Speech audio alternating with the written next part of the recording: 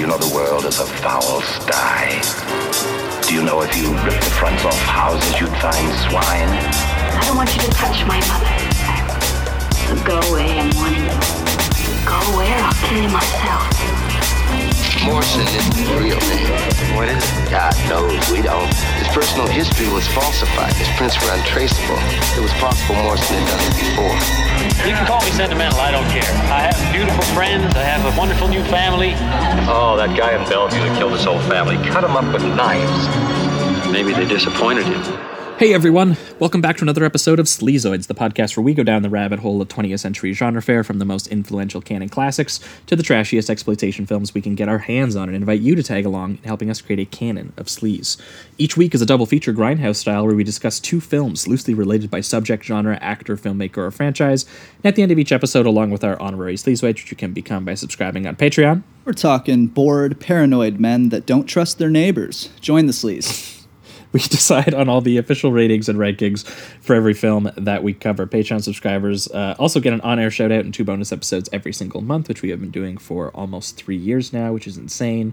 There's something like 70-plus bonus episodes waiting for you if you haven't made the jump yet. Again, patreon.com/Sleazoids podcast. If you haven't done that, I'd recommend it. And speaking of which, we do have some people who made the jump this week, so we're going to give them their shout-outs here. We have Paul Myrick, Eddie Averill, Eddie, a friend of the show. He's actually going to be coming on the show soon. Oh, nice. So thank you, Eddie. Matthias, Brandon Estevez, witty username. Well done.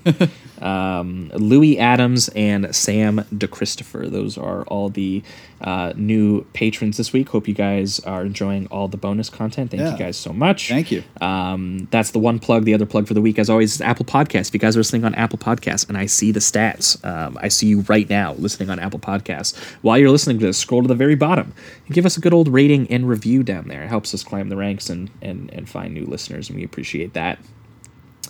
The other plug for the week is the new plug is merch. If you guys like the art that horror artist based out of Toronto, Trevor Henderson, did for us for the show, you can get that pretty much put on anything you'd like: a shirt, a hoodie, a mug, a mask, whatever you want.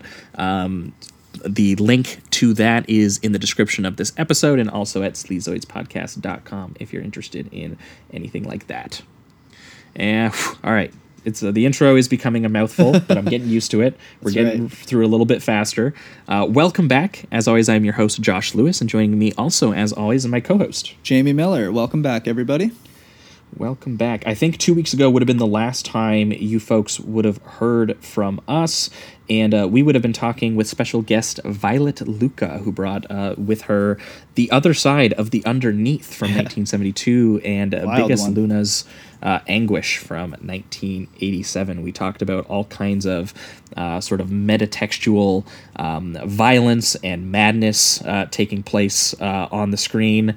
And we had a blast talking about with her. We can't really give log lines for either film because they are very hard to describe that way. All I can say is go back and check it out. Yeah. Violet had a lot of really insightful things to say about those films. We were glad to talk about those with her. So that was last week's free episode. Again, any podcast listener of choice. And then for patrons, last week we did your bonus voted episode because once every 2 months we have you guys nominate double features and vote on them, which we're actually having the patrons do right now as well. They're going through and voting on the next episode, but we did the ones that they voted on previously, and we did Walter Hill's The Driver from 1978 as well as Michael Mann's Thief from 1981. We talked about sort of melancholy craftsmen navigating their underworlds, and it was a big beefy episode. Because it happens anytime you guys get us talking about Michael Mann. It just happens that way. Again, patreon.com/Sleazoids podcast if you want to listen to that episode. That was last week's bonus episode. But this week, we have a very special guest joining us. He is a contributing editor at CinemaScope. He's a writer for The Ringer. Many of you have posted that you've purchased his books in our podcast Discord, so you should be familiar with him. He did the It Doesn't Suck Showgirls, a book that Jamie absolutely Nice. has to read because Yes. Jamie is in absolute agreement. But he's also written Good about Paul movie. Thomas Anderson, the Coen brothers, Ben Wheatley. Joining us this week is Adam Naiman. Adam, how are you doing? Hey, gentlemen, how you doing? Good. Thanks Doing for great. coming on. As well as we can be, I feel like. Yeah. Pleasure. It's a very idyllic Friday. I'm looking out my office window at some snow. Yep. You know, Me too. I'm just in a nice mood. That's right. Well, hopefully we don't ruin it by getting into the deep underbelly of suburban American life right. this week. No, I can't wait. But yeah, Adam, as the show goes, we have the guests bring on the double features with them. So what two films have you brought with you this week, and why did you pair them together? Well, it's a pairing that, while I've seen alluded to here and there, I hadn't really seen it front and center anywhere, and it just seems very intuitive and fun, which is to take Alfred Hitchcock's 1943 film Shadow of a Doubt, which, depending on where you read, you'll find Hitchcock sort of saying either that he thinks it was, one of his favorite of his films, perhaps the best realized of his films, a very transitional work for him in that it was maybe the first fully American of his films, or it's a movie that has Americana kind of deep in its marrow. Mm-hmm. And pair it with another movie about kind of suburban America in a very different time and place and political context, and also that contains, I think, some pretty deliberate references to Shadow of a Doubt, which is Joseph Rubin's The Stepfather.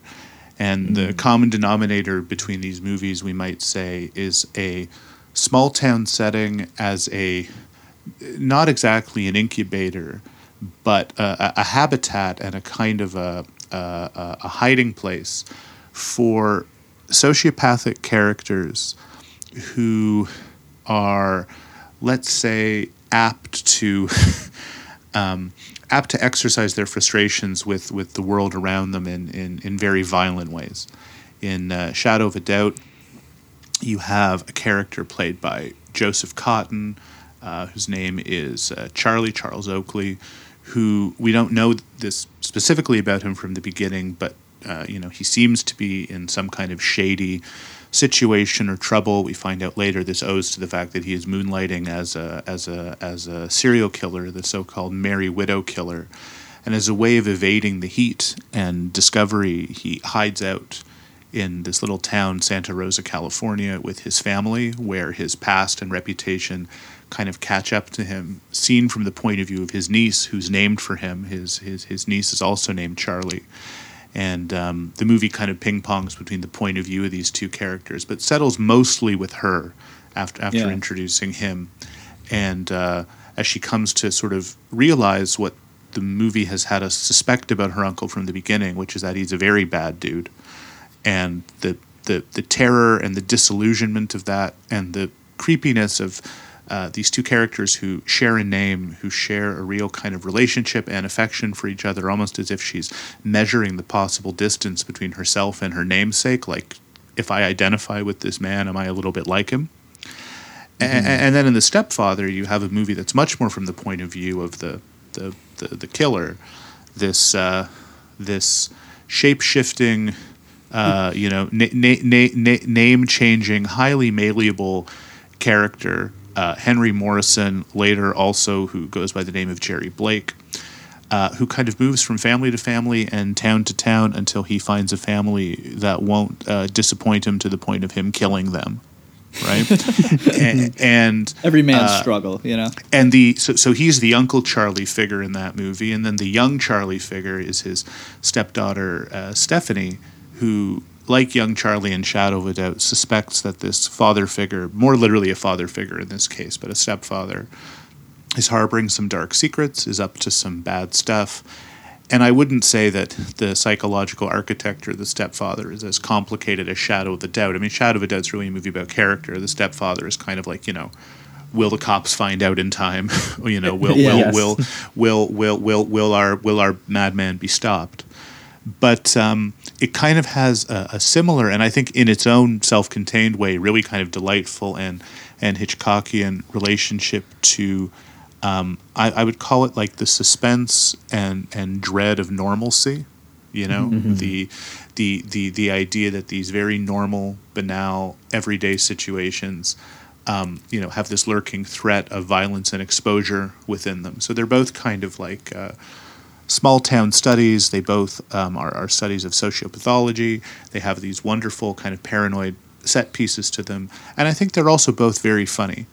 And I think maybe talking about the comedy in both movies would be fun, because rewatching both of them in preparation for this, I found myself sort of just delighted by their wittiness, which is maybe more refined in Shadow of a Doubt, but Stepfather's pretty funny. Yeah. Definitely, yeah, in a very perverse way it is. Yeah. I mean, after you get over the initial shock of the stepfather, the actual sort of like suspense sequences that take place, it doesn't quite get to as shocking of a place as you are in that opening scene, which maybe we'll get to when we jump into the stepfather. But that's a great intro, and I think we're gonna start off by jumping right into it like we usually do. We're gonna start, I think, chronologically here, and we're gonna start with Shadow of a Doubt. So let's do it. Do you know the world is a foul sty? Do you know if you ripped the fronts off houses, you'd find swine?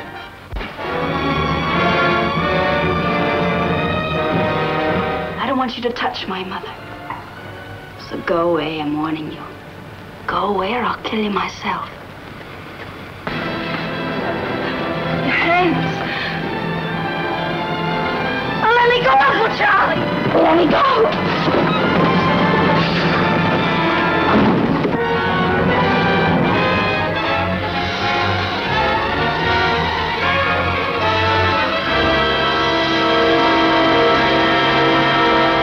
All right, we are talking Shadow of a Doubt, the 1943 American psychological thriller film noir, as they have listed here, directed by Alfred Hitchcock. Obviously, the film very loosely, as Adam kind of laid out in the intro there, follows Teresa Wright and Joseph Cotton, both playing characters named Charlie. Joseph Cotton is Uncle Charlie Oakley, a very sort of suspicious man who is making his way back to... Is it ever said that it's their hometown? Is Santa Rosa, California, where the whole family is from? Yeah, I think that he makes reference to some street. He's talking to his sister, to young Charlie's mother, and saying that, once upon a time she was the prettiest little girl in the neighborhood, or the prettiest girl from that place. So I think the idea is that Charlie started there, went out in the world, and came back. But I'm not sure that it's supposed to be his childhood home that he's he's returning to. Right. Well, either way, he returns to Santa Rosa, California, where his niece, Charlotte, or Charlie, named after him, is very excited to see her uncle return home, but very quickly she gets a kind of sense that something is off about this return. He is on the run from these two dudes who you're not really sure exactly what they are. We come to learn that they're detectives at a certain point. But what I found most interesting about Shadow of a Doubt, especially the first time I watched it, was that Hitchcock, especially at this time, was very well known for kind of like the wrongly accused kind of man. It was a man on the run. So when you first open and you see Charlie, it's this great kind of like wordless shot of, it has sort of like the high society dancing, but then it kind of blends into, this big pan of kind of like the outskirts of like this polluted city. I think they said they shot it in like New Jersey. There's like broken down cars, and then there's this, dilapidated buildings, and then there's Charlie. He's sitting in, this sort of like motel room. He's smoking a cigar alone. There's this great push-in on him. There's a pile of money right next to him. It's essentially doing that same shot that we're going to be talking about next week from like Rear Window, where you kind of get all the information about Jimmy Stewart's character just panning over the things that are on his desk. Right. And you see that this guy doesn't think too highly of money, or he has a lot of money and he doesn't care about it. Yeah, just tossing it on the ground. Yeah, and you get the impression right away that this is just another one of Hitchcock's men on the run. You're not exactly sure why, but he's on the run from something. And I love the sort of sense of ambiguity that he gives to you before eventually exposing this film, as Adam kind of laid out. We're about to find out that this is much closer to, sort of like the precursors of what would become something like The Stepfather, something like serial killer films from the point of view, something that he would obviously very much coin in Psycho. Well, I mean, what's interesting about that opening sequence, which I love, and even before the opening sequence, you alluded to the kind of the credits which play under this waltz, right? Mm-hmm. Which, it's funny. David Lynch has said that Shadow of a Doubt was a big influence on Blue Velvet, and that's true. But this kind of sort of floating, almost purely graphic opening sequence of these waltzing dancers reminds me of the Jitterbug at the beginning of Mulholland Drive. Sort of just this kind of like this sort of weird, disconnected, not really narratively driven vision of ballroom dancing, which creates kind of like a stately, elegant, whimsical kind of precursor to what comes, and bears out in the rest of the movie through the use of the Merry Widow waltz and the idea of the Merry Widow killer. But when you get to the scene you're talking about, he's not the wrong man, right? He's kind of the right man in this case, or he's not wrongly accused of anything. I mean, he's exactly what he appears to be, right? Which is, kind of a scumbag, and one who's very idle in that opening scene. I mean, for a guy on the run, he's sort of completely horizontal and very contemplative and pensive. And I mean, in a couple of minutes after that, he kind of gets up and makes his escape, which is a really good scene. It's shot really the high roof angle where you see the guys converging, and he's gone, and he's kind of watching them from this elevated perch, like, he's way above them, literally and figuratively. Yeah. But like in that first scene, he's just kind of like sitting around, being bored, as you say. He's kind of bored with money, but it's also this kind of very retiring attitude he has towards the world, like he just kind of wants to sit around and stew in his misanthropy. And when he's on the train to Santa Rosa a little later, it's also all about him hiding out. Like he pretends to be sick, right? Mm-hmm. Which is partially to avoid detection, obviously, and there's a motif through the whole movie that you would have in a movie like The Wrong Man about trying to avoid detection. But he also just doesn't like people. He doesn't like engaging with them. I mean, and then when he finds the people who he likes, when he gets back to Santa Rosa and finds his family, there's like this weird mix of affection and kind of contempt that he has, like for his sister's husband, for Charlie's father, who works at the bank. He's like nice to him, but kind of hectors him a little bit when he comes to visit him in his place of work, and talks about how he doesn't like the bank and how he doesn't like money. Like he's very performative in that sense when he feels he has the power in a particular situation or group of people. And so like because young Charlie, the Teresa Wright character, who's very precocious and who idolizes him, because she's kind of the dominant figure in her household, right? Not in terms of authority, but in terms of personality. And because she totally idolizes him and loves him, he kind of swoops right in, and he's just like at the head of the household. He shows up, and he's kind of special, and it's a big deal that he's come there, and everyone's kind of happy to see Uncle Charlie. So he's a bit more in his element. But the performance by Cotton just radiates with such misanthropy and contempt and disinterest for other people. And that's why the shift to Teresa Wright is such a relief, because a movie from Uncle Charlie's point of view would be extremely uncomfortable. And as it is, the movie that Hitchcock made is still uncomfortable, but in a different way, because we're with this character and we're sort of wondering, well, what does she see in him, and when is she going to stop seeing it in him? Because she's our conduit into the movie, and her love for her Uncle Charlie is very complicated. And I love that. Yeah, go ahead, Josh.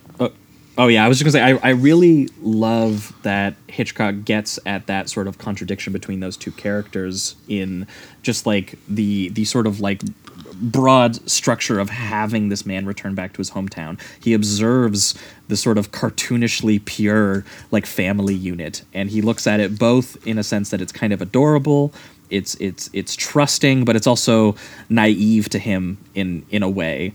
He kind of sees it and he likes it. He sees that as something other people want to believe in, almost, is kind of what he looks at it and sees.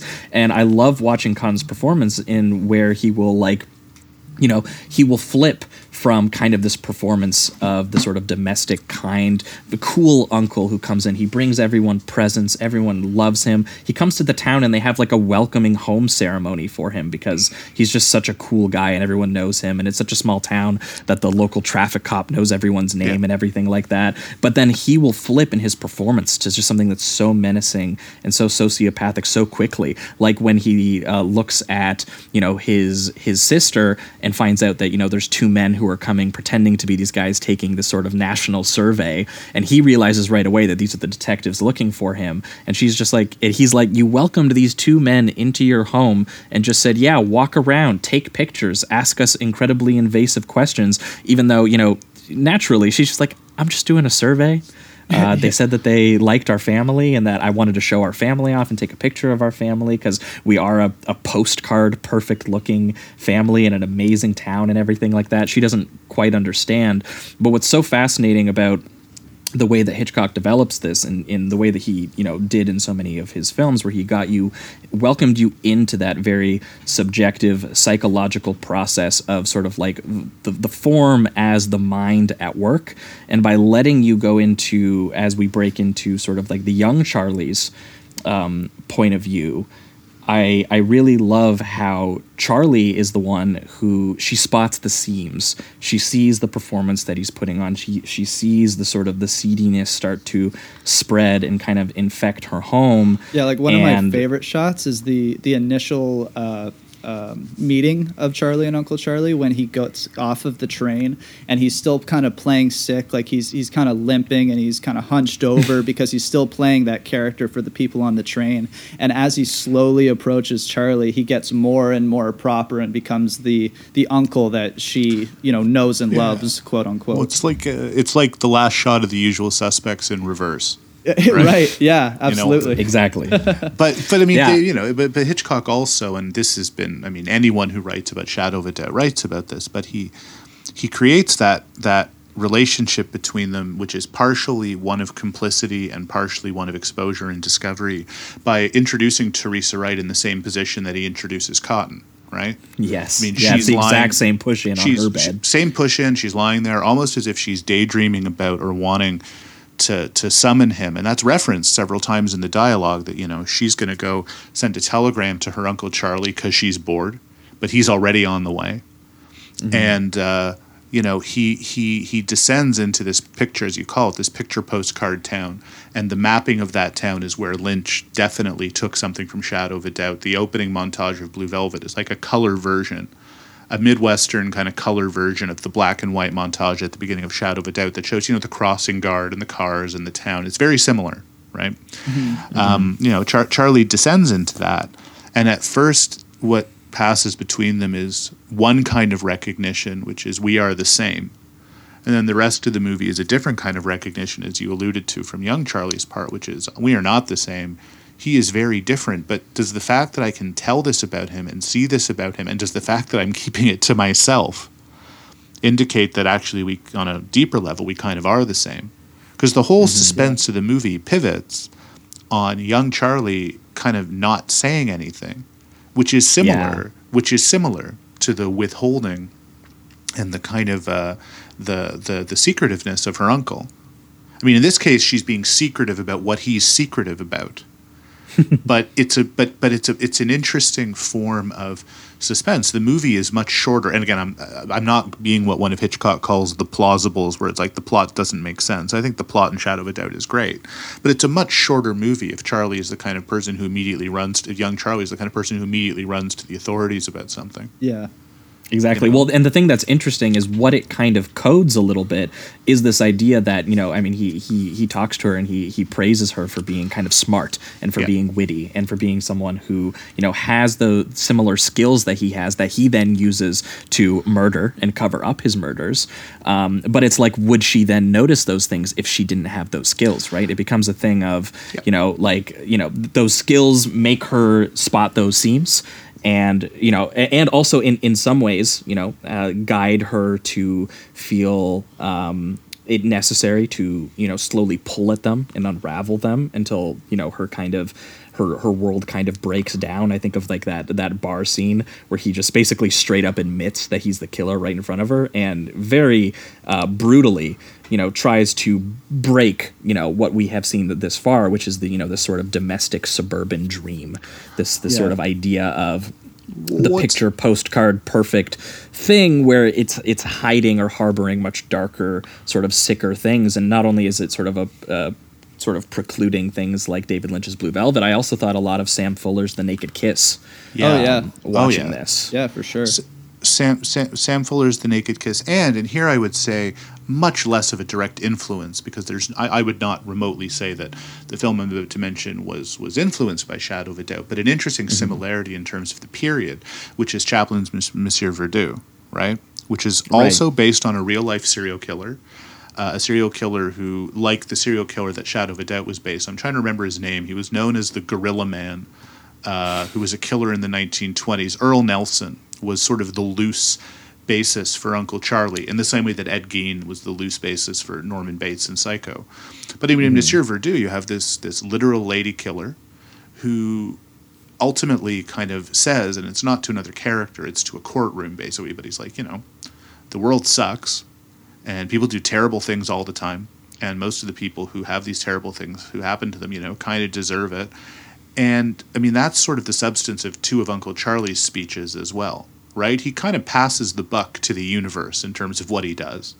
He says people are horrible. People are livestock, basically. And I love that line where he calls them fat, wheezing animals, because if you remember, Hitchcock famously said actors were basically cattle. You get a teeny little bit maybe of Hitchcock's misanthropy there. But that scene at the bar, where, as you put it, he just simply breaks the illusion. He's like, yeah, I straight up did that. So what? It is a break. it is a break, but it's also, for a terrible moment, it's almost like an invitation, right? Mm-hmm. He's like, I don't really like you snooping around me at the house and trying to find the newspaper that has my picture hidden on it that I'm trying to hide from you. I don't like you looking at all my stuff and this little emerald ring and, paying attention to what I'm whistling. So, like, I'm just going to tell you what I'm doing, and what are you going to do about it? And is this maybe a little interesting to you? Because there's a seductiveness about Uncle Charlie and a barely sublimated, incestuous kind of sexual element to the movie that is much better for being sublimated and subtle, but it's quite perverse. Mm-hmm. And he's taking her out for a drink, basically.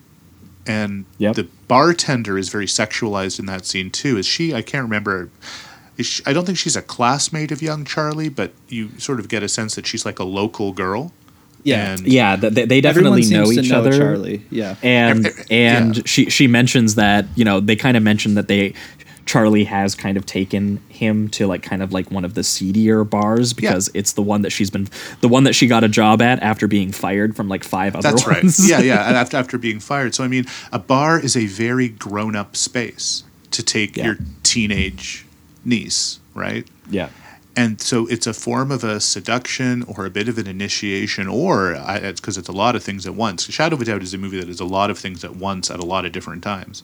And it's also just straight up a challenge to her, right?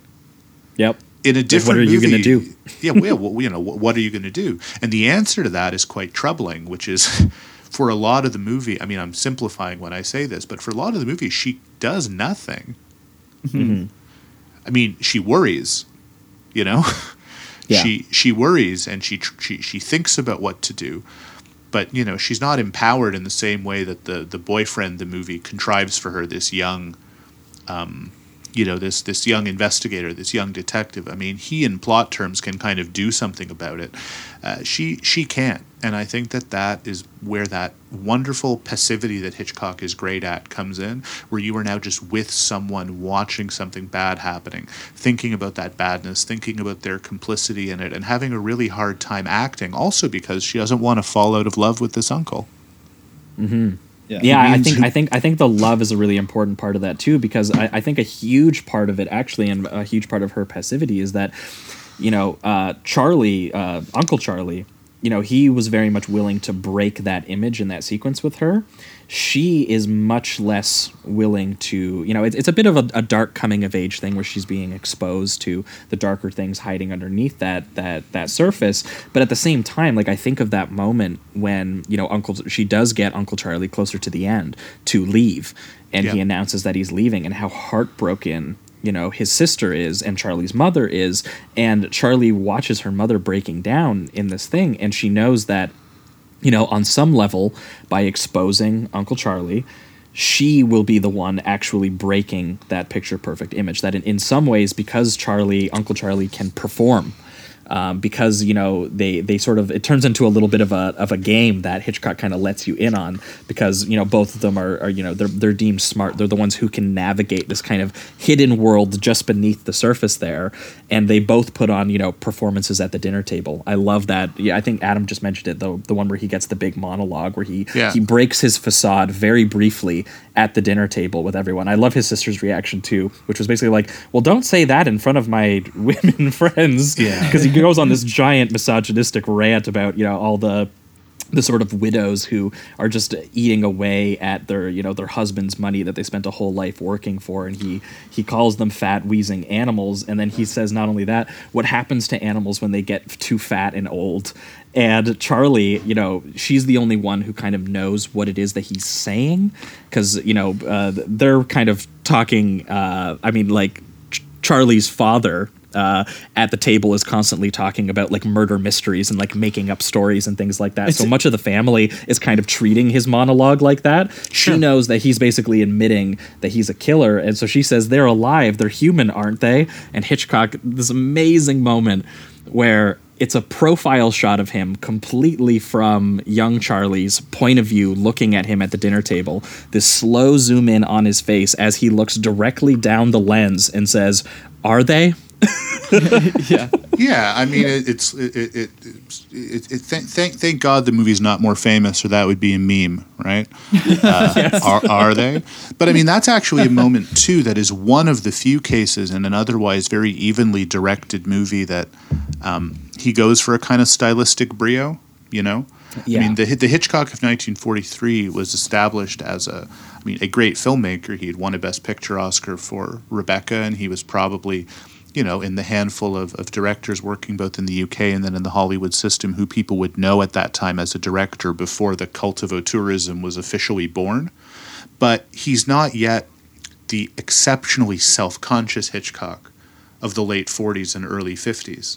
And Shadow of a Doubt has such an efficient, humming, machine-like quality as a suspense film. I always find when I rewatch it, it's so evenly directed, it's not really a film of set pieces, If you compare it to something even like Strangers on a Train, which I think is a good comparison, not just because it ends on a train, but because Joseph Cotton's performance has a little bit of what Robert Walker did in Strangers on a Train. Walker's more flamboyant, but it's both these characters who are just completely open at certain times about how much they hate other people. Strangers on a Train is like a set-piece movie. It is a movie of spectacular choreography and camera movements and close-ups that play with perspective. There's a lot of really agile directing in Shadow of a Doubt. When I say it's evenly directed, I don't mean that it's indifferently directed, but it's not like one of those Hitchcock highlight reel movies. And there's nothing wrong with those movies, but that's, I think, kind of what's so unique about it, which is it's everything that's kind of amazing and mesmerizing about his filmmaking, but feels all completely in the service of the story and the characters. It doesn't step outside of it with that kind of showmanship he had later on. I don't know if that struck you when you watched it, but it's actually one of the things I really, really like about it. Yeah, no, definitely, because I noticed that, there is sort of like this sort of baseline of the town, and he only ever gets into that sort of that style breaking when there is this idea of Charlie and Charlie kind of facing off kind of psychologically, and now really they aren't really doing anything necessarily. Like sometimes it's just a lot of young Charlie looking at him and being very concerned about, the fact that he's a killer and what's he going to do next or something like that. But he'll get at that through, like a a way to use the camera that signals that they are connected in this scene, despite there being so many other people involved in the scene. There will be like a moment where she looks down at him, and there will be sort of like a dolly push in on him in the distance, standing in like a doorway where he looks kind of creepy or imposing, because we're getting into her mind and what she's feeling about him. But really, he's standing in the doorway.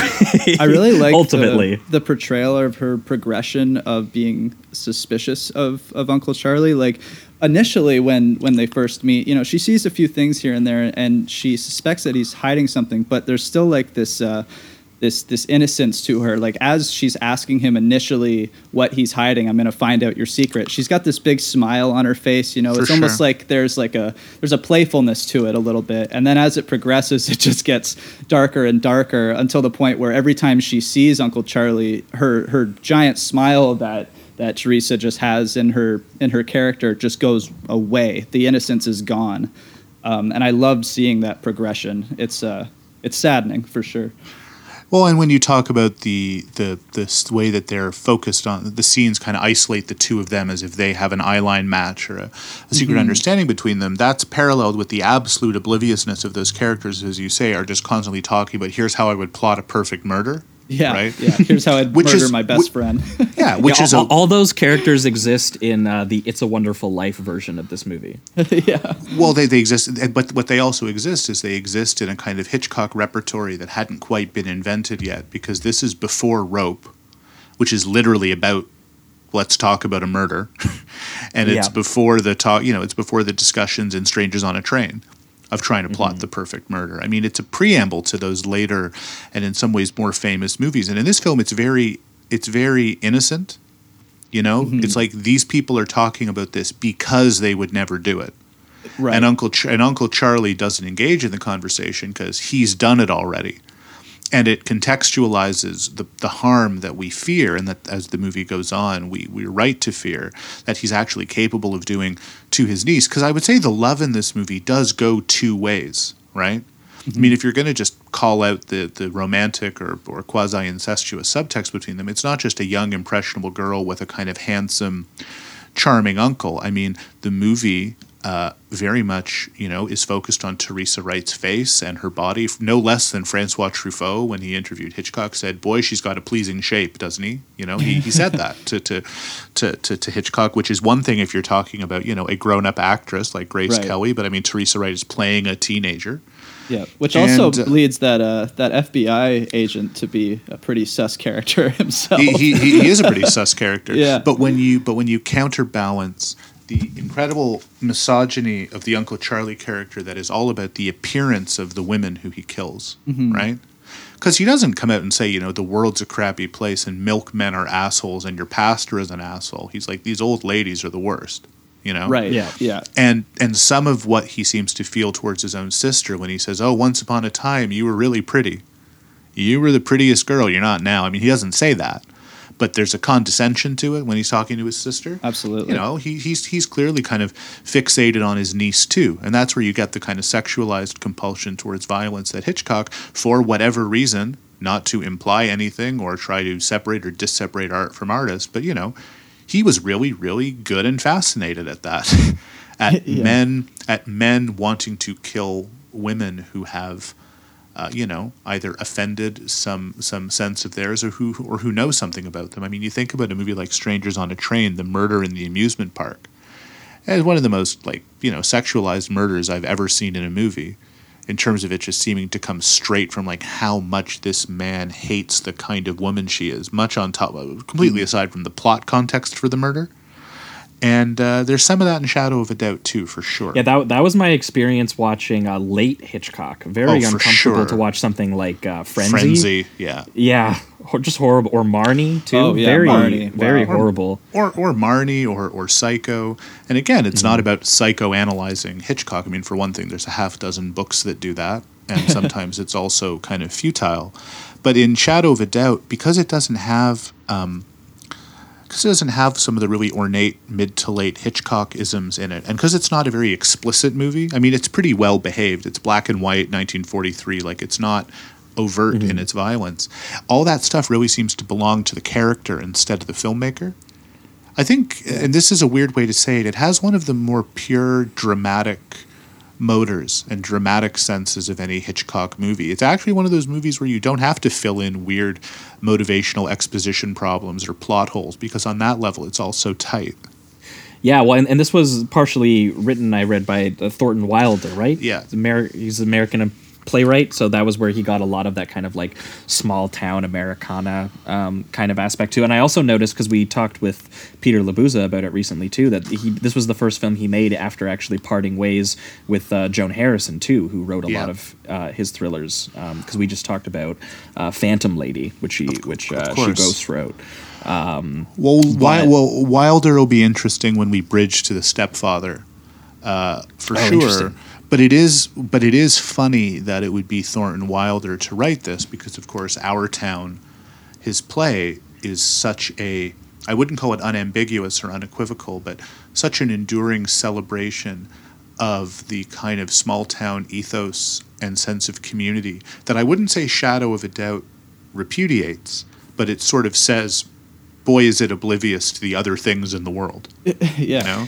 Yeah. And I think about that scene where he like walks into the bank and like everyone's just having a normal day at the bank, and he walks in and he just starts yelling like embezzlement at him, and everyone turns and like, you can't just say that in a bank. He was like, even though it's a real thing that banks do, you can't say that. It's very offensive to the fabric of the community.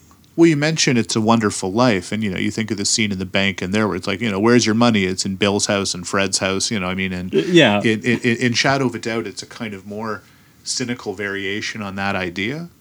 But I mean, also, and I don't know what you guys have to say about this, but the ending of the movie, not the action movie ending of the movie, which is pretty good, all the stuff on the train, but the final choice, which, to cite a movie that wouldn't be made for another 20 years, but kind of like to print the legend about Uncle Charlie and not say what he did. Yeah. Which is it's a very active choice. I mean, I think it's a really important part of like explaining. Not even that has to be explained, but like again, it clarifies her being passive through so much of the film. I think because again, there's she's the only one who knows what her uncle is, and she feels so deeply for her uncle and for her family and its image that she doesn't want to destroy or expose that either. So it's a very sort of complex emotional core that young Charlie has to, and that Teresa has to capture as a performer. Well, and it is also what leads to all those suspenseful situations where she's both trying to, simultaneously, she's trying to investigate her uncle, she's trying to protect the immediate family who aren't sensing because of, maybe their naivety. They aren't sensing this kind of darkness that is sitting at the dinner table with them. But then also she needs to perform for the family and perform for her uncle all at the same time. And it creates all these kind of like small gestures of, his menace sort of lingering just, on the periphery where he's, again, sitting ominously in a doorway, or when those brief images where we get close-ups of his hands and he's clenching his fists, and all you can imagine is the implication being drawn of them strangling, some poor old woman, or the moments, again, where he gets suddenly angry and he lets the facade slip. I think that it's just so important that like Hitch really, he glides you through the house with this complex contradiction, and by the time you get to the end, as they go, he was this really terrible thing, and the whole town is kind of celebrating him in a way. Yeah. But would you think, she to let everyone know would be to destroy the entire community in her eyes. Right, which is also the point of that deeply profound political tract, The Dark Knight, by Christopher Nolan. But no, the movie that I actually think of, I mean, I mentioned Monsieur Verdoux, and I think that there is something to that, but to mention another, Titan, and throw another Titan in the ring for the mid-40s, I mean, you think about Orson Welles in The Stranger, right? Yes. Where you have this escaped Nazi who basically goes to this small town where he becomes like the center of attention and a raconteur, and in that movie, of course, everyone knows and suspects him of being a Nazi because he's Orson Welles and he's the best. He's so charming. The same way that Joseph Cotten is so charming in Shadow of a Doubt. And then those two characters would sort of meet again in The Third Man, later on. But I mean, in The Stranger, similarly, that theme, which is very pertinent, I think, to a pre- and post-fascist world in the mid-40s of, what does it mean to recognize evil? Does evil actually have to like come out and tell you that it is evil before you can kind of see it? And if a society, if our town, doesn't recognize that it's in its midst, I mean, what does it say about the people who live here? Is it that they're too good and pure and decent to contemplate that possibility, or are they too oblivious to recognize it, and even where it may be kind of festering within themselves? I find the end of Shadow of a Doubt so disturbing because she doesn't want to share this knowledge, as you say, because she thinks it's going to kind of ruin everyone's life. But I mean, it may also be, to some extent, her boyfriend notwithstanding, she kind of likes keeping a secret. Yeah, and it does feel like, even though the truth to the rest of the neighborhood and the family isn't actually totally revealed, they do have that moment where the mother gets in the car after Charlie is almost killed, and she says, like, I just don't understand, first the stairs. And so she's starting to put something together where something is off, and even though she never gets to the conclusion, it does still leave you with the thought that the neighborhood has some subconscious thoughts on what happened, regardless of what they may really think.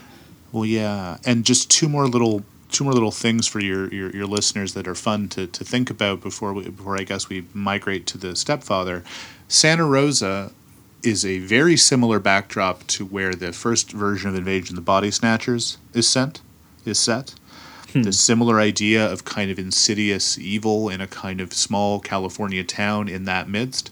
Mm-hmm. And it's also where the Coens set The Man Who Wasn't There as one of its many kind of implicit noir references. And while Man Who Wasn't There is absolutely much more about Double Indemnity and Postman Always Rings Twice and certain other films, I've always found the specific decision to set it where Shadow of a Doubt is set really interesting. Yeah. Yeah. Well, and too, as we are wrapping up, too, one thing I really wanted to say too is I really love the when this becomes more of kind of like, it feels like it's about to go murder mystery mode on us, because Uncle Charlie, the back like probably quarter of it is a lot of Uncle Charlie trying to kill young Charlie, but all through implication. And this was some of my favorite stuff that I've actually seen in a Hitchcock film, was just, again, young Charlie, as we've kind of established, being aware of kind of the second plane of existence. And I think it's really important too that, she is made as much of kind of like, even though that she chooses to be passive, there is, she is the active agent. A lot of this is from her point of view, as she is, the house, the sort of picture perfect domestic normalcy is literally being like weaponized against her, as she, he's like messing with little steps so that she might trip and fall down the stairs and maybe die. Yeah. And it's a great callback to when the father is talking with his friend and he says, like, I'd murder you so it didn't look like murder. It's just such a fun little connection to all those conversations. Well, yeah, that's the comedy that I was kind of alluding to at the beginning, where because of the counterpoint of all this hypothetical murder, you're like, who needs to pay more attention to this, young Charlie or old Charlie? Because these are some pretty good tips. yeah, absolutely. Yeah, I love the one friend, Herb, where he's just like, well, I guess I couldn't really frame it as a suicide if I beat you to death with a crowbar. Yeah, which is a good line. A great part too, when the mother, as an excuse to Charlie, because she gets really upset about all the murder talk because she knows what's going on with the uncle and all that, where she just goes, "That's just how your father relaxes. That's just he just talks about murdering his friend." It's a fantastic line. I loved that. You know who also does that? You know who also does that is Woody Allen. Oh yeah. There was when Irrational Man came out, he said, "I spend my time, thinking of the perfect murder." Alfred Hitchcock and Woody Allen both love movies where people talk about murder hypothetically. Go talk to your psychiatrists as to why. Definitely. Yeah, I just really loved how, because again, the way that Hitchcock gets a little bit more stylized in his filmmaking, as he's acknowledging kind of like this world that these two are maneuvering, and I found it just really engaging watching her, having to make decisions and, sort of pulling in this information, and then also the way that, frequently it can often be, sort of like heightened by the style. by, sort of, all of a sudden a simple gesture like her uncle going up the stairs. After his name has been cleared because they found who they think is the killer on the other side of the country, despite the fact that he has already straight up admitted that he is the killer. And that's so fascinating, is that technically if young Charlie never learned that, there might have been nothing wrong. He might have just played the kind domestic uncle for a little while. Yeah. And there would have been nothing going on there. But then she goes, he got away with it and I know. So the drama becomes she knows too much. He has to kill her.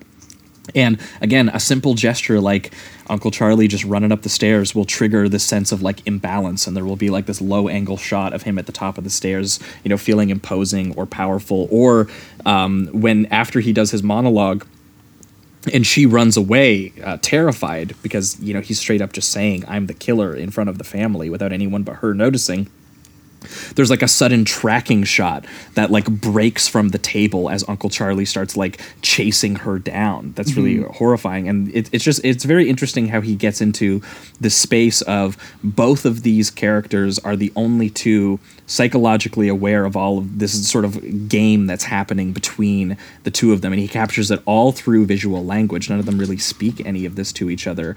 And it leads to some really horrifying results, like her almost being murdered in the garage, which is just a really horrifying sequence with all that, smoke coming out of it and following the logistics of him trying to get away with it once again, him going inside and like turning the music up so that the family can't hear her screaming in the backyard, that kind of stuff. It's just really horrifying details like that really set this over the top for me. Yeah, which again is all about these little motifs or these little variations on like concealment and repression and tamping things down and quietude, which is why again that scene in the bar, the two shot in the bar is like almost the exact middle of the movie.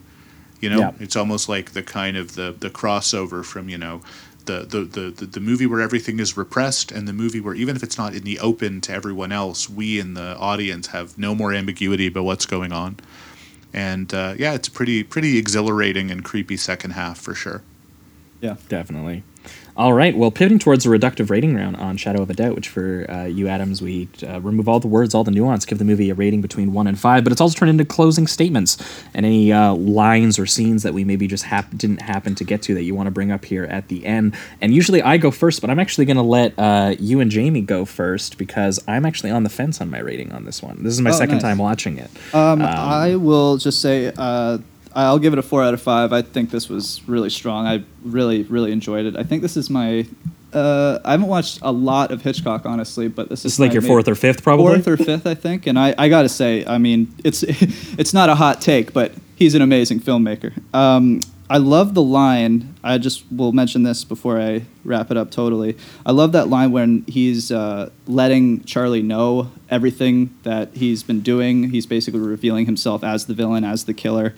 And he says, "You live in a dream, you're a sleepwalker."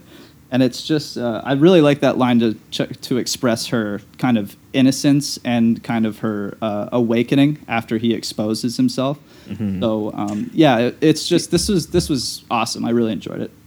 Yeah, that and the follow-up line, too. Do you know if you rip off the fronts of the houses, you'd find swine? Oh, yeah. God damn. He's got away with his words, for sure. But yeah, strong 4 for you, Adam.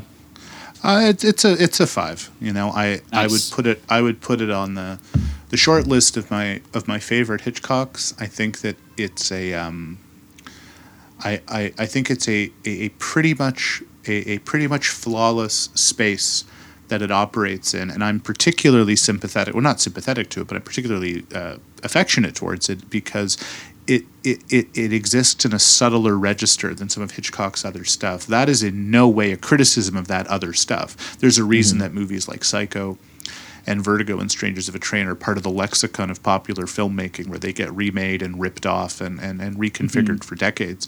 What I kind of like about Shadow of a Doubt is how self-contained and small it is. It doesn't feel like a Hitchcock film that belongs to the whole world all the time. You can feel, even in the context of a world-famous filmmaker like Hitchcock, like you are having something of a self-contained private experience while watching it, instead of sharing it with everybody through osmosis, the second you see 2 seconds of it. Hell yeah.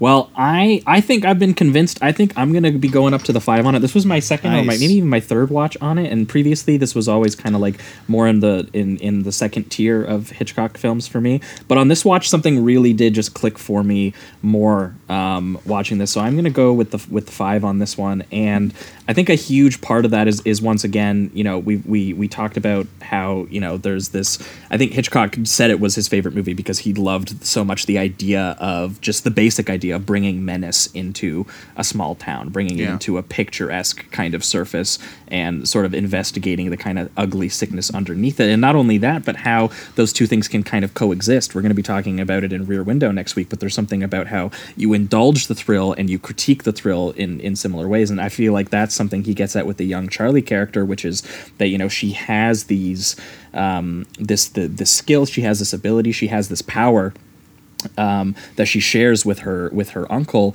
and it both thrills her because, you know, she is playing a game that, you know, she's playing a game for adults, it's to say, but at the same time she wonders if that also makes her, you know, a sick and a lonely person in a similar way, that, you know, she's kind of, and I feel like the way that it gets into that character and the way that Wright performs it especially really clicked for me on this watch. And then especially the way that, you know, he literally weaponizes the house as a murder tool against her in that final part, and, you know, her also wrestling with not wanting to shatter that image. I was really struck by, you know, her watching her mom break down because she's sending her uncle away and being like, this should be this sort of dramatically, that moment is a relief moment. It's like, you know, she's found the ring, she has a way to, you know, expose him, and she's telling him that,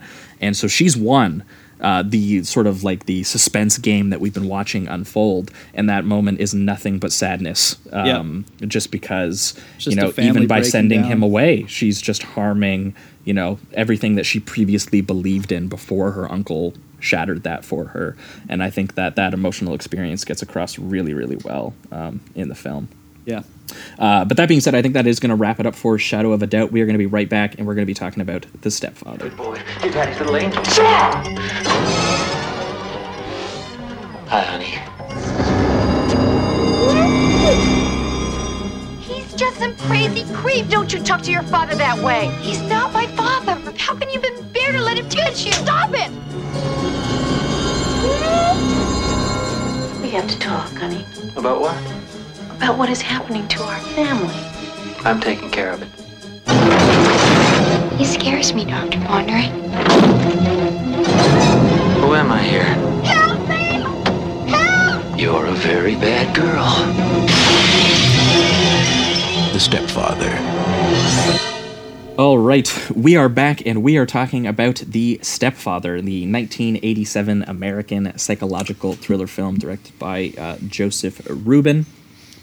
The film very broadly stars Terry O'Quinn as a character named Jerry Blake, this sort of like seemingly mild-mannered sort of working father who may or may not just murder entire families. But before he does that, he quickly adopts new identities in other towns and leaves town and sets up a new life. And I think it's all kind of perfectly captured in the opening sequence of this film, which opens with like a great little creepy sort of jingly, almost like Danny Elfman sounding kind of synth score to it. For sure. As this sort of like bloody bearded man walks into a bathroom. He starts stripping, putting his clothes into a suitcase, and he showers and he shaves. He comes out. He's a completely different guy.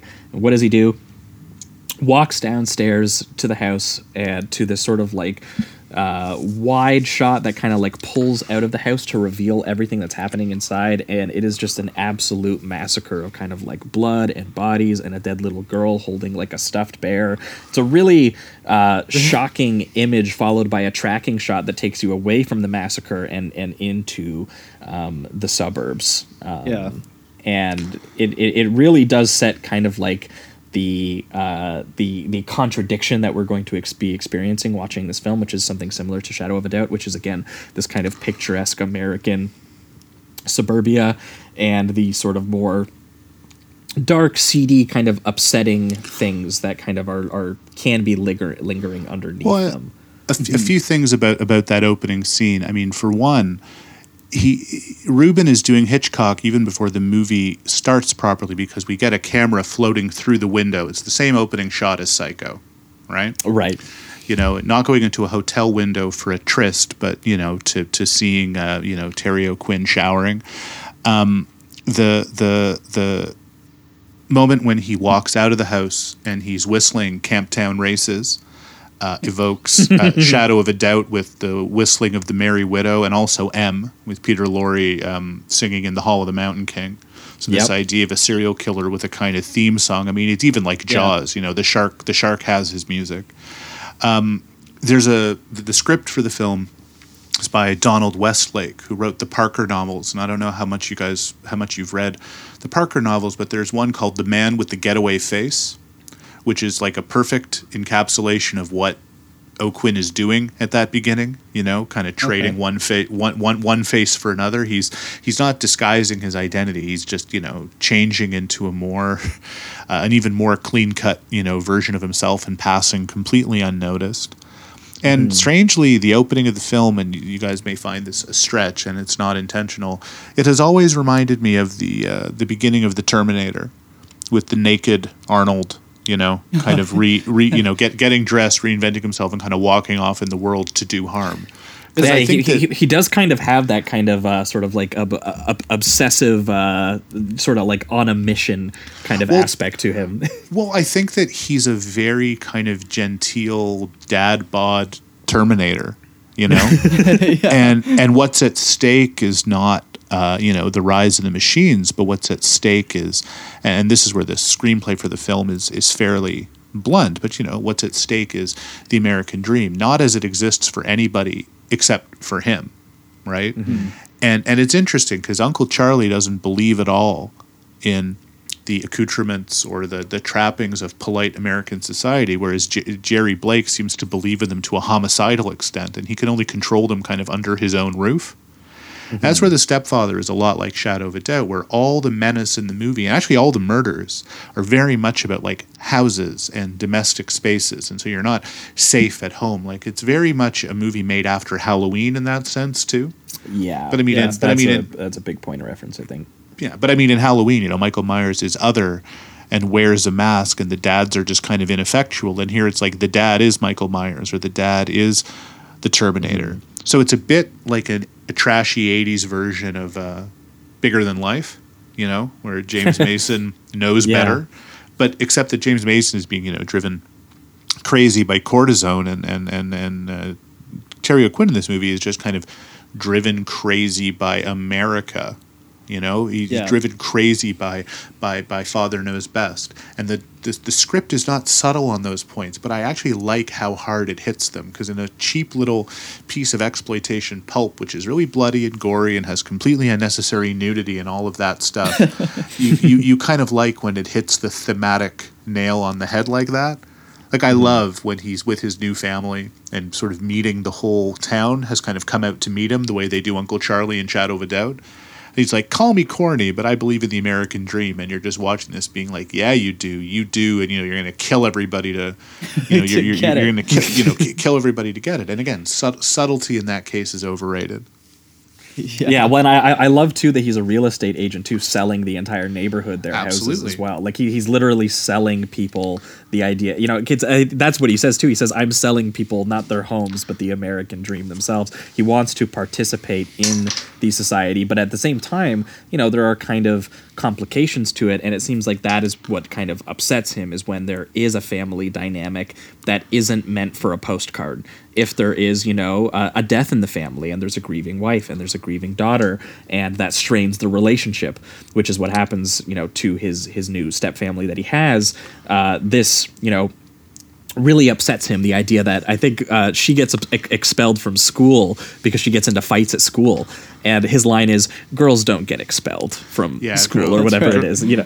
Yeah, but so it's like it's one of those things where he's trying to impose. It's a different thing where he's trying to impose the picturesque quality, and he will do it violently in order to, you know, achieve that postcard family. Well, he will, and what trips him up in this movie, and it's again interestingly tied to Shadow of a Doubt, is I think the kind of sexual awakening of the teenage daughter in this case, played by Jill Schoelen, where here it's not at all an attraction towards her stepfather. I mean, in that sense, it's different than Shadow of a Doubt. She never likes him. Right? She doesn't like him from the beginning. She even suspects him like from the very beginning, it seems. She suspects him from the start, but what frustrates her about him is that she's a little unruly, and you know, she has this difficulty and she's not over her father, but he also seems just driven absolutely mad by the fact of her sexuality. It just really seems to bother him, right? He wants to infantilize her and relate to her and treat her like a little girl, because her being a kind of pert, you know, full to bursting teenager really undermines this kind of old-fashioned authority. I love the idea that he's kind of like a guy from the 50s who ends up in an 80s movie. It's kind of like cheesy music, and like, again, a really kind of luridly faux Hitchcockian shower scene, because the stepfather wears its references all over the place. And so there's that scene at the end after he's hit Shelley Hack's character with the phone receiver, and he's having one of his little breakdowns, and, you know, Stephanie just comes home to take a shower. And you're like, movie, you're so gross. It's so unnecessary. This is so unnecessary. I mean, there's a level on which, is any shower scene unnecessary? But I mean, it is. It's just incredibly prurient and sort of piling on, but it does cinch the link, I think, between what it is subconsciously that is driving him kind of crazy. Yeah, well, I mean, I when it comes to her sexuality, I think of like that goodnight kiss that the boy at school gives, and he runs out the door and accuses the guy of rape. He's like, she's only 16 years old, and I love his reaction. He's like, so am I? So am I. Now here's the $64,000 question. Really, the secret center of this whole podcast. Do you guys notice the poster for Our Town on her wall? I did not notice that. I didn't know. Yeah, in her childhood room, she's got all kinds of cool 80s stuff. Like, she's listening, I think, to The Unforgettable Fire by U2. And there's some other kind of 80s pinup. But there's a poster for a production of Our Town on her wall. And that's where some of the little... So yeah, Thornton Wilder, which is where some of, again, that self-conscious or that elusive quality that the movie has really starts to come into focus with regard to Shadow of a Doubt, right? I mean, these are not deep core significant things. They're kind of just like little spot thing. They're like Where's Waldo jokes. But I think that's a pretty good one in terms of what Joseph Rubin and Westlake are kind of working towards. I love the idea of a movie that is just straight up ugly pulp, but that's pretty smart and clever and sardonic about it. And so like the little Thornton Wilder poster on her wall is a pretty good skeleton key to unlocking kind of why I think this movie's kind of better than it actually is. Because there's like the level on which it's not great. Yeah, I think the main thing that kind of hurt this one for me is that it just, I mean, I don't think it's not something that, you know, it necessarily has to do, but it doesn't quite have that same dynamic that I loved so much from Shadow of a Doubt, like comparing the two, that of the two figures kind of maneuvering and playing each other and kind of like the wits and the tension of it, because there's a beginning part where she starts to suspect him, and there is actually a great little sequence where she like mails a reporter to find a photo of the killer, and the reporter, you know, sends the photo to her in the mail being like, this is the guy who previously killed his family. Does this look like your dad? And there is a scene that they rip straight from Shadow of a Doubt where he goes to the mailbox and grabs the mail and sees it, and he bugs out as soon as he sees that, you know, that it's his photo in the thing, and he gets the mail first and he gives her the Cosmopolitan magazine. And it's very similar to the scene where Uncle Charlie grabs the newspaper and he starts ripping up the newspaper with his story in it, except for that young Charlie actually catches that because, you know, she's on the same level as him in many different ways. And what's interesting is that he slips a different photo into the actual mail that she receives, and she goes, "Oh, so it's not him," and then it basically drops that, you know, for the rest of the movie, and then it's replaced with a more kind of a little bit more of, you know, of the time kind of generic slasher trajectory. Or it's not bad. It's still frequently like stylish and tense and everything like that. But like, you know, the plotting just gets a little bit more generic because she's not going Nancy Drew mode anymore. You don't really get those amazing scenes where they're both on each other's wavelength, or you know, even she is identifying with him, or she's, you know, worried or concerned about him, even though he does do some psycho stuff. Like when Terry O'Quinn goes breakdown mode in the scenes where he thinks he's alone, he's freaking out. Oh yeah, yeah. But she only sees that once, and then immediately, you know, she's just like, oh, you know, whatever. That wasn't very much. It's fine. I also love that moment with her when she's with her friend, because she gets that picture, and it's revealed that he couldn't possibly be the killer because this is the picture she received, and the friend says something along the lines of, well, why are you disappointed? That means your stepfather isn't Jack the Ripper. And it reminded me of Rear Window. Yeah, exactly. Just the fact that it's like she was almost hoping that this man that she already didn't like is Jack the Ripper, so that he can get out of her family, even if it would mean that he's a psychopathic murderer. It's a very funny little callback. Well, it's a movie that in the back half, and you know, it really does conform to that Roger Ebert idea of the idiot plot. You know, where like a lot of characters really are pretty dim or pretty slow or pretty unlucky to just mechanically contrive everything that happens in the last 30 minutes. I felt really bad because I spent the whole movie thinking that eventually she was going to team up with the young brother-in-law of the previous family. Yeah. Because there's a whole subplot where he's investigating the guy, and he's uncovering the information. You thought that they would, you know, I thought that they were going to, you know, join forces, and they were going to, you know, try to you know, reach the same conclusions at the same time. He's Scatman Crothers in The Shining.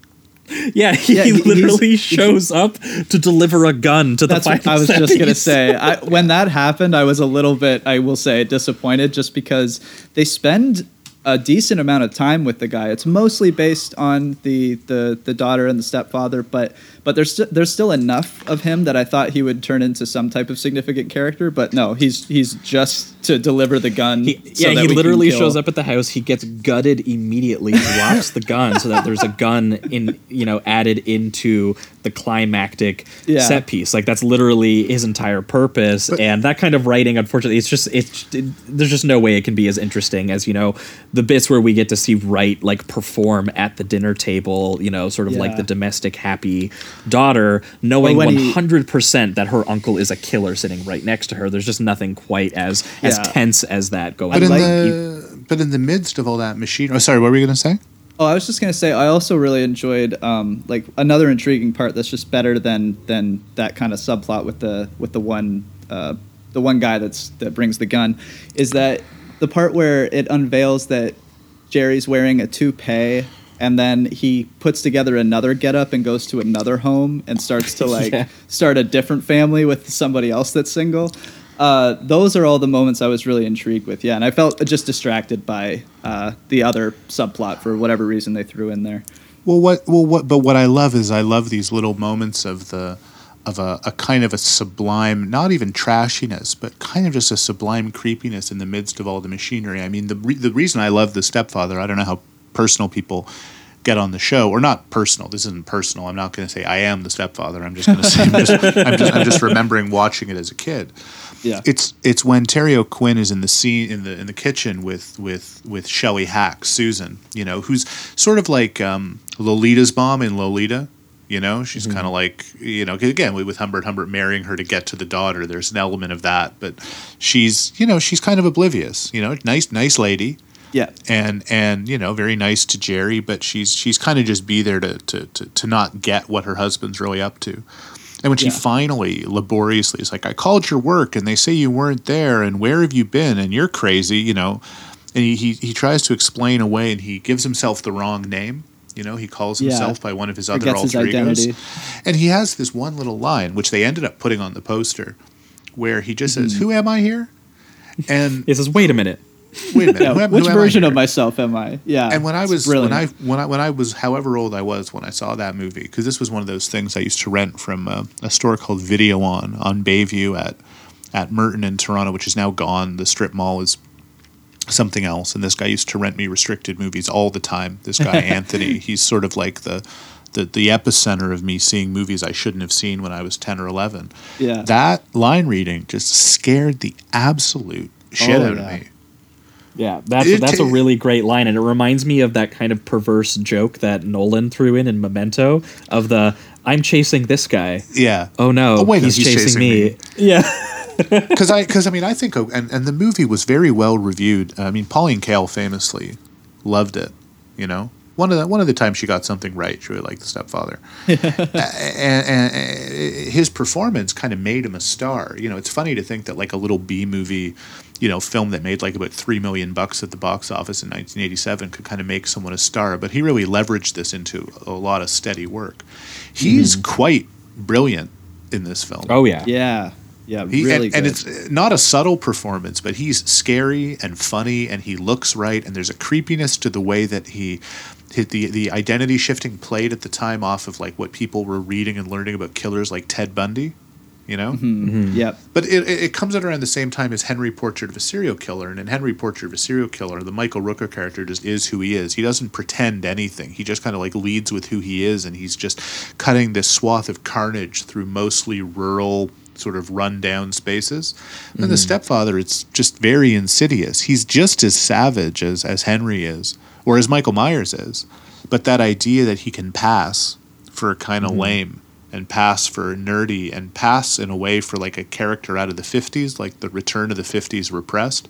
It's so aligned with a political moment of Reaganism and Morning of America and what's hidden in there. I think a great double bill from that same year or close to that same year would be to watch this at the same time as They Live, which I'm sure is a movie you've done on this show.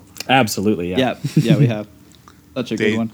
They interestingly kind of go well together. One is sci-fi and one is a psychological thriller, but they're both just very much about surfaces, I think. Yeah, another really cool parallel scene with Shadow of a Doubt and The Stepfather is when they're having the barbecue and like the pool party or whatever, and it's the same scene where Uncle Charlie and Shadow of a Doubt is going off about the old women and how, you know, they're not necessarily viewed as humans in his eyes and all that, and the Stepfather in his version in the barbecue reveals himself briefly, but no one really, you know, pays attention to it. And he just says, they're like, how could somebody do that? How could somebody kill their entire family? And he just because they're reading the newspaper of the previous family that's been killed, right? Yeah. And he just calmly responds with, maybe they disappointed him. And that's just, it's such a great psycho line. answer. And it doesn't quite have the same punch, just because with Shadow of a Doubt you have Charlie in the scene as well that knows what's going on, and with that scene in The Stepfather it's more so for the audience member, like just the person sitting and watching the film, but it's still a really good parallel, and I loved that moment. The most effective stretch for me, honestly, was when the psychiatrist started trying to investigate him. Oh yeah, because the daughter is seeing a psychiatrist and talking about him. Well, that's the most Hitchcockian passage, right? Yeah. Well, well, especially too because it's the one where there is, you know, the psychiatrist kind of has some idea that, you know, he's trying to investigate the stepfather because hearing enough stories from the daughter in their therapy sessions has gotten him interested, and he kind of and the stepfather avoids him. He won't set up an appointment, you know, to just talk with him as like, you know, psychiatrist to, you know, stepfather to talk about the daughter's therapy sessions. So he sets up, you know, a house meeting with him where he's going to go take a look at a house. He might buy a house. And there's sort of this unspoken investigation happening as he's kind of probing him with questions, and the stepfather starts to realize that he's being probed and he doesn't like that, and it's where he breaks that facade with him and straight up just kills him with a 2x4, like right there, and then takes him out to like the back, and he like blows up his car and everything like that. And the real cherry on top to this sequence is that he eventually goes back to the house, to the daughter, into the garage, and he makes his way back in and he reports, he's just like, I'm so sorry to talk to you and tell you this information, like, about your psychiatrist. It's just one of those things that happened. He ran off the road and he died. And there's such this perverse moment where he says it so, like, almost affectless, and he hugs her. And she is, expressing so much real emotional pain about this. And obviously she has no idea that, he could possibly be behind it. And so there is a little bit of tension in that moment where, he's holding her. And smiling. And he uses it to aware of how he's just manipulated the entire, environment. You're forgetting the great line there, which was also in the trailer, which is he puts the corpse in the car and says, "Buckle up." Yes, for safety. Which is again one of like, and then whistles off again. Yeah, and then whistles off again, because there's these moments again where it's hitting it very, very unsubtly. I think at one point he actually says, "Father knows best," and you can see the exploitation movie trailer being sort of cut around that. Yeah, for sure. They like it's not an austere film in that sense. Mm-hmm. But that scene, the murder with the 2x4, is great, not just because it's a good gory 2x4 murder, but because it's in a house, right? Yeah. And I love you have that opening scene. With a piece of the house, even. With a piece of the house. that he's like selling the American dream with. It's great. Yeah, and then you get the psycho disposing of the body scene a little bit there too, as he's dumping it. And the psycho body disposal. But I mean, all the little, and Hitchcock would call them, I mean, they're not MacGuffins because they're not things that drive the plot, but all the little touches, in the same way Shadow of a Doubt's got a bunch of them, like the newspaper and the emerald ring. I love some of the things in The Stepfather. Like, I love the birdhouse, Oh, yeah. Yeah. Which is, symbolically, cut down at the end of the movies. Have to be like, I never liked you anyway, stepfather. I mean, it's very kind of, very, very pat little ending, and very weird kind of pairing with Blue Velvet at the end. I mean, Blue Velvet, you have the return of the robins, and the robin with the bird in his beak, and that the birds and cycle of life go on. And the end of The Stepfather is just like, cut down this birdhouse that I made with my crazy not dad. But it's moving forward. But even the last line he has, where he says to her, "I love you," and you sort of go, "Did you?" I mean, you didn't. You. But I'm not making fun of the movie when I say that. I'm saying it's really kind of creepy, because this is a guy who loves the idea of these things, but he has no actual love for people, and all people do to him the second he meets them and talks to them is they disappoint him. And I mean, a movie like The Shining is way more poetically about this kind of male rage and the rage of being at the head of the household, and you like the idea of a wife and kid, but you don't like the way that they actually act, right? Because kids are annoying, right. and sharing your space with another person is annoying. And that one way of looking at the film is as a very perverse satire of male commitment phobia. Except here, it's not someone who's afraid of becoming a husband and father. It's that he wants to do it so much. But it needs to be perfect. It needs to be his version of perfect. His version of perfect, which again, it ties it to something like Bigger Than Life, and ties it to this kind of swelled, outside, controlling male ego, which a lot of horror movies don't necessarily take that as their subject. I mean, it's very... it eventually explodes into a slasher set piece where he's like, "Come to daddy, Stephanie." Which again is much less chilling than that opening scene, which is one of, as you guys alluded to it, I mean, it is a terrifying scene. Oh, horrifying. Yeah. And just to linger on that, like the child's lifeless body right before it cuts to the neighborhood again. Horrible, it's like, damn, like, very, very so it gets cheesier as it goes on, but I guess what I'm saying is I don't think the cheesiness sells out or undermines what the movie is actually about. It actually kind of maybe makes it so that you can kind of take it. Whereas a more realistic film, like a movie like The Stepfather made like Henry Portrait of a Serial Killer or something, would probably be, would be unbearable. Yeah, that'd be stomach churning for sure. Yeah.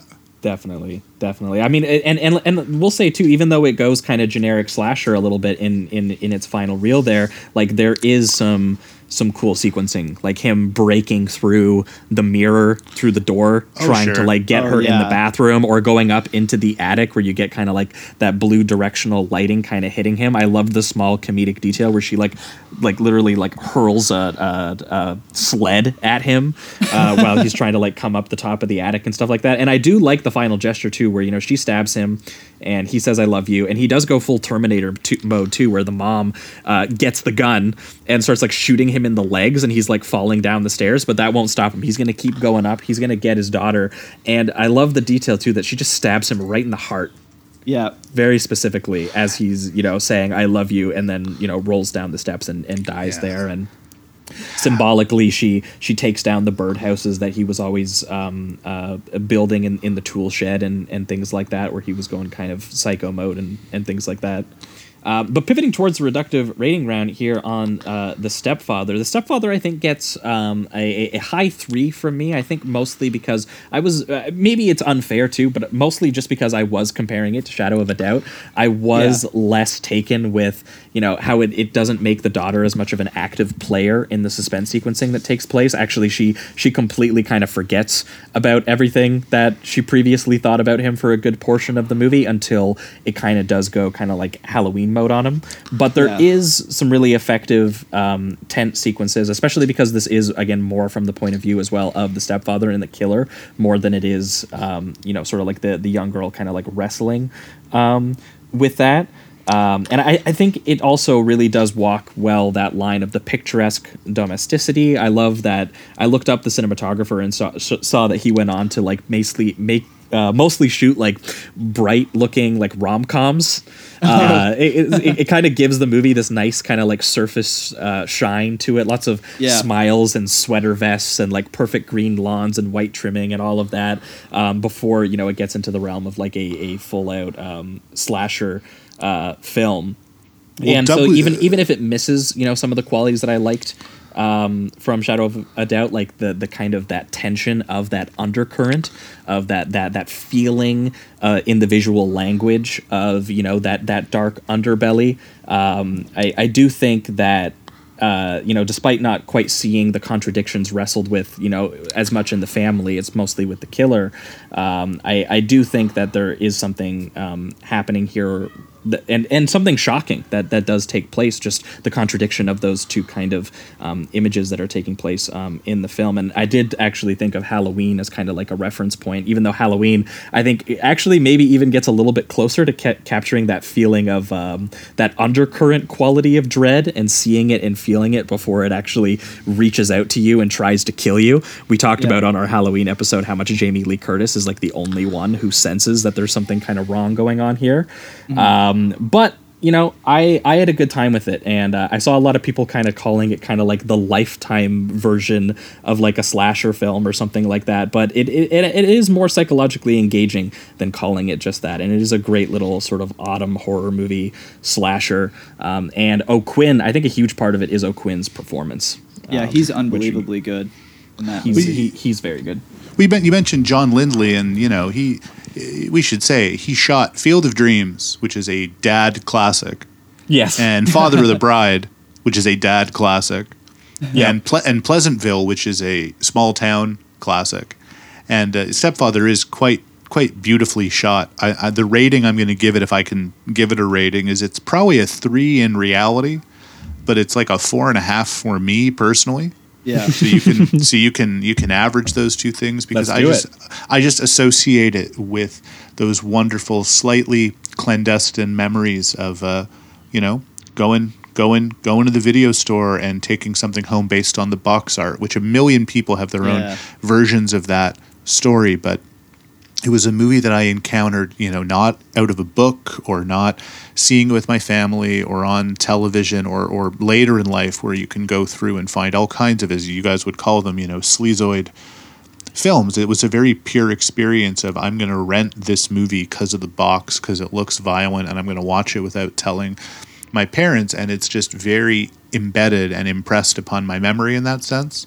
So, I mean, watching it again on YouTube, it's about a 3-star movie, but the memories of it are priceless.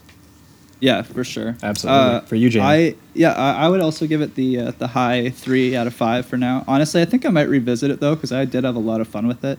The moment where he kind of breaks down his identity in the kitchen right before he reveals to his wife that who he is, I think is really, really good. And I honestly would have liked a little bit more with him balancing his different identities, because we don't get too much of it, but I would have been interested in seeing him interact with that family he was starting to manipulate a little bit more before he started to break down his identity. I think that was just a very interesting part of the film.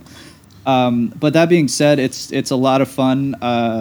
O'Quinn is incredible in it, really, really good, and I think I'm going to revisit this one, but for now it's the high 3.